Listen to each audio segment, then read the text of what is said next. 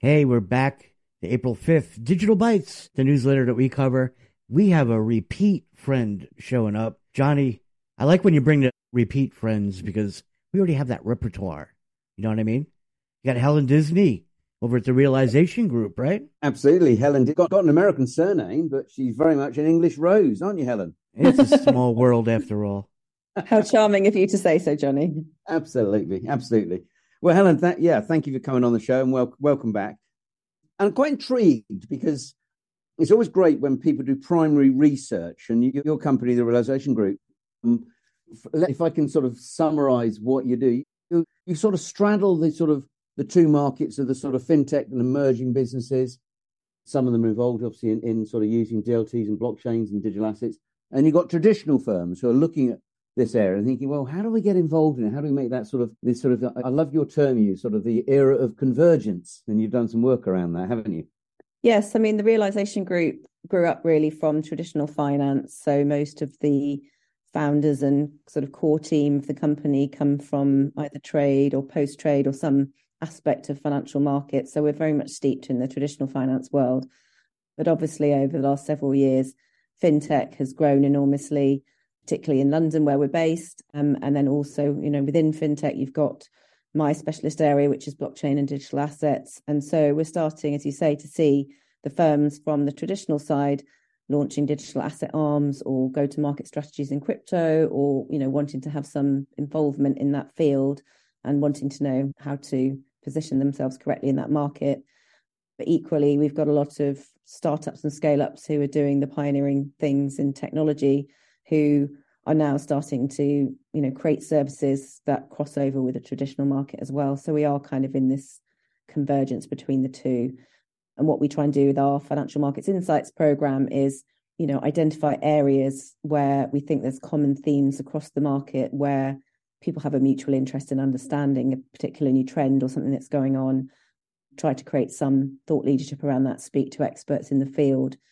And so that's what we do on a regular basis within that program of work. Okay, all right, thank you. That's really really helpful. I think sort of set the scene because you've picked quite a thorny issue here. How do you restore trust in digital assets when? Well, certainly I think you've got a really hard job in America, but I'm sure James will come on to that in a minute. But in terms of restoring trust in an asset class, which it's had its fair share of sort of trials and tribulations with. The likes of sort of, the Ronnie Bridge attack, where there was over 600 odd million worth of Ethereum stolen. And then we had all the hassles with FTX. So can they really restore trust? How do they go about it? What's your thoughts? I mean, we certainly have picked a, very topical subject, and also, as you say, quite a difficult one, because I think trust has always been an issue in digital assets right since the beginning, particularly if you look at how it's been viewed by traditional financial markets. Bitcoin was very mistrusted. There was huge skepticism around the whole idea of cryptocurrencies before they even became known as digital assets. And obviously what happened last year, we had a number of firms, going bust, not just obviously the famous collapse of FTX and all of its kind of affiliates and related firms that have now been affected by the fallout from that, but also hacks and other companies that were quite significant in the market that have been shown up to, not be very robust for various reasons. So what we wanted to do was talk to people in the industry to say, well, look, is it just about regulation? Should the regulators be doing more? Is there something that the industry should be doing to restore that trust? And if so, what should we be doing as an industry to make people feel a bit better about what we do? Because there are obviously many good people working in the industry trying to do good things, but now this sort of another set of reputational damage has come along and made it a bit harder for people, whether it's harder to speak to regulators or harder to get investment or, harder to just, run their companies on a day-to-day basis. And Helen, how much do you think realistically, I know a lot of to be fair, you're involved much more on what I would call digital assets as opposed to pure crypto, but I know you've got clients that are involved in crypto, but the crypto community, back when the advent of sort of Bitcoin was very much sort of, if I can sort of generalize, it was anti-establishment, a solution that didn't rely on institutions and the banks, and therefore we don't need regulation. Yeah, on the other side, you've got a whole load of clients that are very highly regulated. Do you think we can actually start drawing on the experience? Because the reason we've got these rules and regulations is because people have done naughty things in the past and they've bought up. So therefore we have a rule book. So well, you can't front run and you can't tell porcupines to your clients. And, there are certain standards which, we take for granted in the financial markets. Do you think we can start borrowing some of those standards, some of those ideas, some of the things that have been tried and tested and bring it into the sort of the digital space? Well, I think actually there are many people that are already trying to do that. And I think, those are the ones that are probably benefiting, without wanting to have seen the damaging impact on investors. But those companies are seeing a sort of flight to quality now, whether they're traditional institutions that have tried to bring digital assets to their clients, with all the regulatory licenses and safeguards that they already have, but just bring in new asset class, or whether they're firms that are building, for example, robust custody solutions to keep crypto assets safe. So there are already people that are doing those good things, but they sort of almost got a little bit drowned out in the noise about all the bad stuff that was going on. I think now the dust has settled, it's sort of one of the participants in the report that we spoke to, CEO of Polysign, Jack McDonald, and he sort of come up with this phrase, boring is the new sexy. And it is that is what we're trying to do now. The good people in the industry, they want to use qualified custodians, they want to have insurance, they want to have separation of, duties between exchanges and custodians so that you can't, commingle clients' funds and things like that. And all of that is really positive because that's what we need. Right. James, this could be our time. A boring couple of chaps like you and I could suddenly become sexy. What do you reckon, James? Speak for yourself. Now, wait a minute. I'm already sexy, you think? I'll leave that to your missus to decide on that one. Right. What are your thoughts, James? I know you're very, very frustrated by what's happening in the US, but there's obviously something's got to happen to restore the trust back in this sector if it's going to move forward in any meaningful way, hasn't it? Well, yeah, and this is a little controversial for me, I guess. I don't want to say the wrong thing, but my experience with, at Cyber FM, we have regular users, right? The regular blockchain and what do you call the cryptocurrency people that focus only on Bitcoin and ETH and their money, as opposed to what we want to see with digital assets. But restoring trust overall, I mean, this was a bad year. I think the only way that we're going to, in the U.S. side, is make some changes on the government level about regulation. We take a back seat often. And then when we do say something in a regulatory environment, we're suing someone.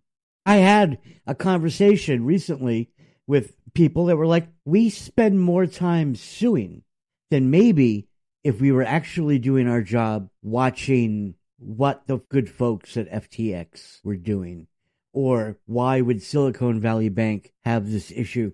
The people that regular people focus on for trust and support in finance are kind of letting us down. So you could argue about the myths and misunderstandings of the way the technology works, but I think Helen covered over a little bit. The rules of engagement might need to be top down for a little while. And I'm not really a top down guy, but if we're going to improve processes and regulatory ideologies and putting that out in the media, I'm speaking to you, Jay Powell, make the entire financial system a little bit more trustworthy. And we'll, as a society, be more than happy to talk about CBDCs.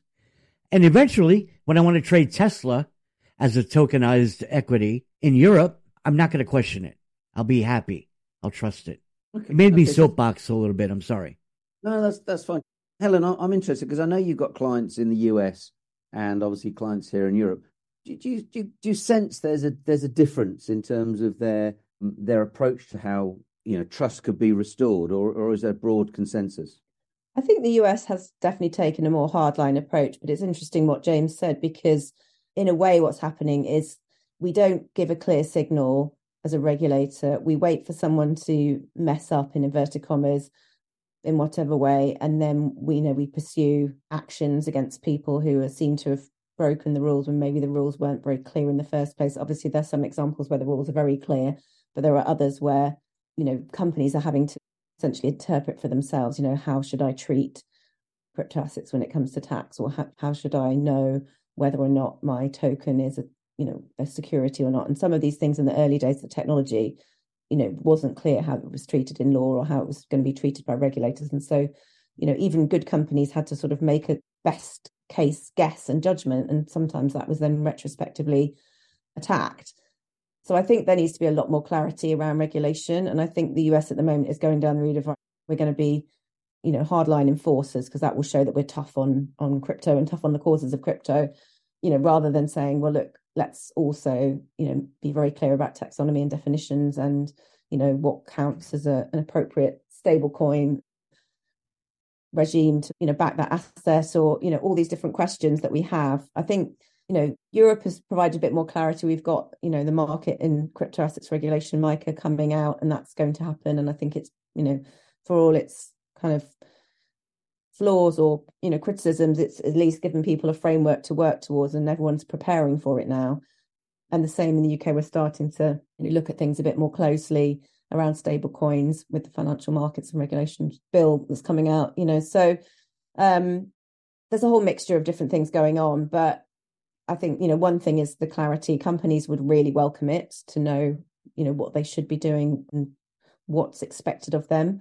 And then I think the other part is the industry itself, should just get on and do it. So, companies need to make sure they're ring fencing customer assets, doing proper KYC on their customers before they onboard them, learning the lessons from the 2008 financial crisis. We need kind of risk frameworks and applying, prudential rules to investments. I mean, all these things, as you said at the beginning, traditional financial markets came up with these rules for a reason, because you need to protect the investor, and there's always going to be bad actors. So why would digital assets be any different? It's an asset class that grew up from the ground up rather than from the top down like some other asset classes. But it's moved into the institutional world now, and therefore it has to be treated exactly the same way. Really, it's very different from you and I decided to trade crypto. If we decided to, buy Bitcoin and trade with each other, that's our free choice, and we can do that peer to peer. But when you're investing and dealing with millions of dollars of somebody else's money and it's a client, there has to be rules and safeguards around that. Yeah. Well, and isn't it funny? We keep talking about risk, and we're talking about risk controls, and there we have, a number of banks, as you say in your article, that unfortunately have fallen over, very poor risk controls, and bizarrely, the Fed have been, via the SEC, have been very, very, very tough on certain companies in the US. Yeah, it seems to have quite a lackadaisical attitude with some of the banks, and its solution seems to be, we'll just give them a load more money. That's not really great risk control, I would contend. But no, really interesting. And looking, I know you've got a report coming out, Restoring Trust in Digital Assets, which will be interesting. You're going to go into a lot more detail with some of the interviews that you've carried out with people here in Europe and also in America. So that'd be really interesting. So yeah. Helen, thank you for coming on. Any final thoughts before we wrap up? I think the final thought really that probably came out of it is that there are still a lot of myths in the media. And unfortunately, with these kind of scandals that happened, those myths sort of get recirculated and maybe skew some of the press coverage. And it does, cover up the fact that there is a lot of good things going on. There is a lot of innovation, but we just need to make sure the innovation is combined with, the appropriate structures and safeguards to mean that people can benefit from this very important and good side of the technology. We can do a lot of new things. We can innovate, make things more efficient, do new things that we haven't been able to do before. And perhaps the silver lining of it all is that, this will kind of reset the way institutions look at the business, and hopefully, weed out some of the risk and bad actors that we had and make the industry more healthy. Yeah. And Helen, I think added to that, I think we're already seeing lots of examples of institutions very much engaging in digital assets, where like the digitization of real world assets, equities, bonds, real estate, even mutual funds. And at the moment, most of the activity around digital assets tends to be crypto, NFT, that type of thing. But I think over the next year, certainly, we're going to see more and more institutional money actually, bringing out digital assets that are backed by real assets, and that's easier for people to understand. The reason they're bringing these out is because it's cheaper, faster, and arguably much stronger compliance controls around some of these things. So I think that will help to restore trust, as you say, in the overall sector.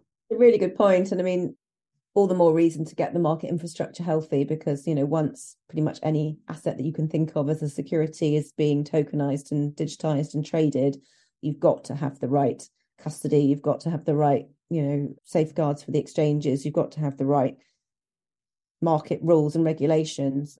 And if that massive opportunity of tokenization is going to take off, you've got to have the right things in place before that happens. Brilliant. Okay, well, thank you, Helen. And James, I'm delighted. One of your fellow American compatriots, Jack McDonald, boring is sexy. So there could be life for a couple of old dogs like us after all. We'll get there.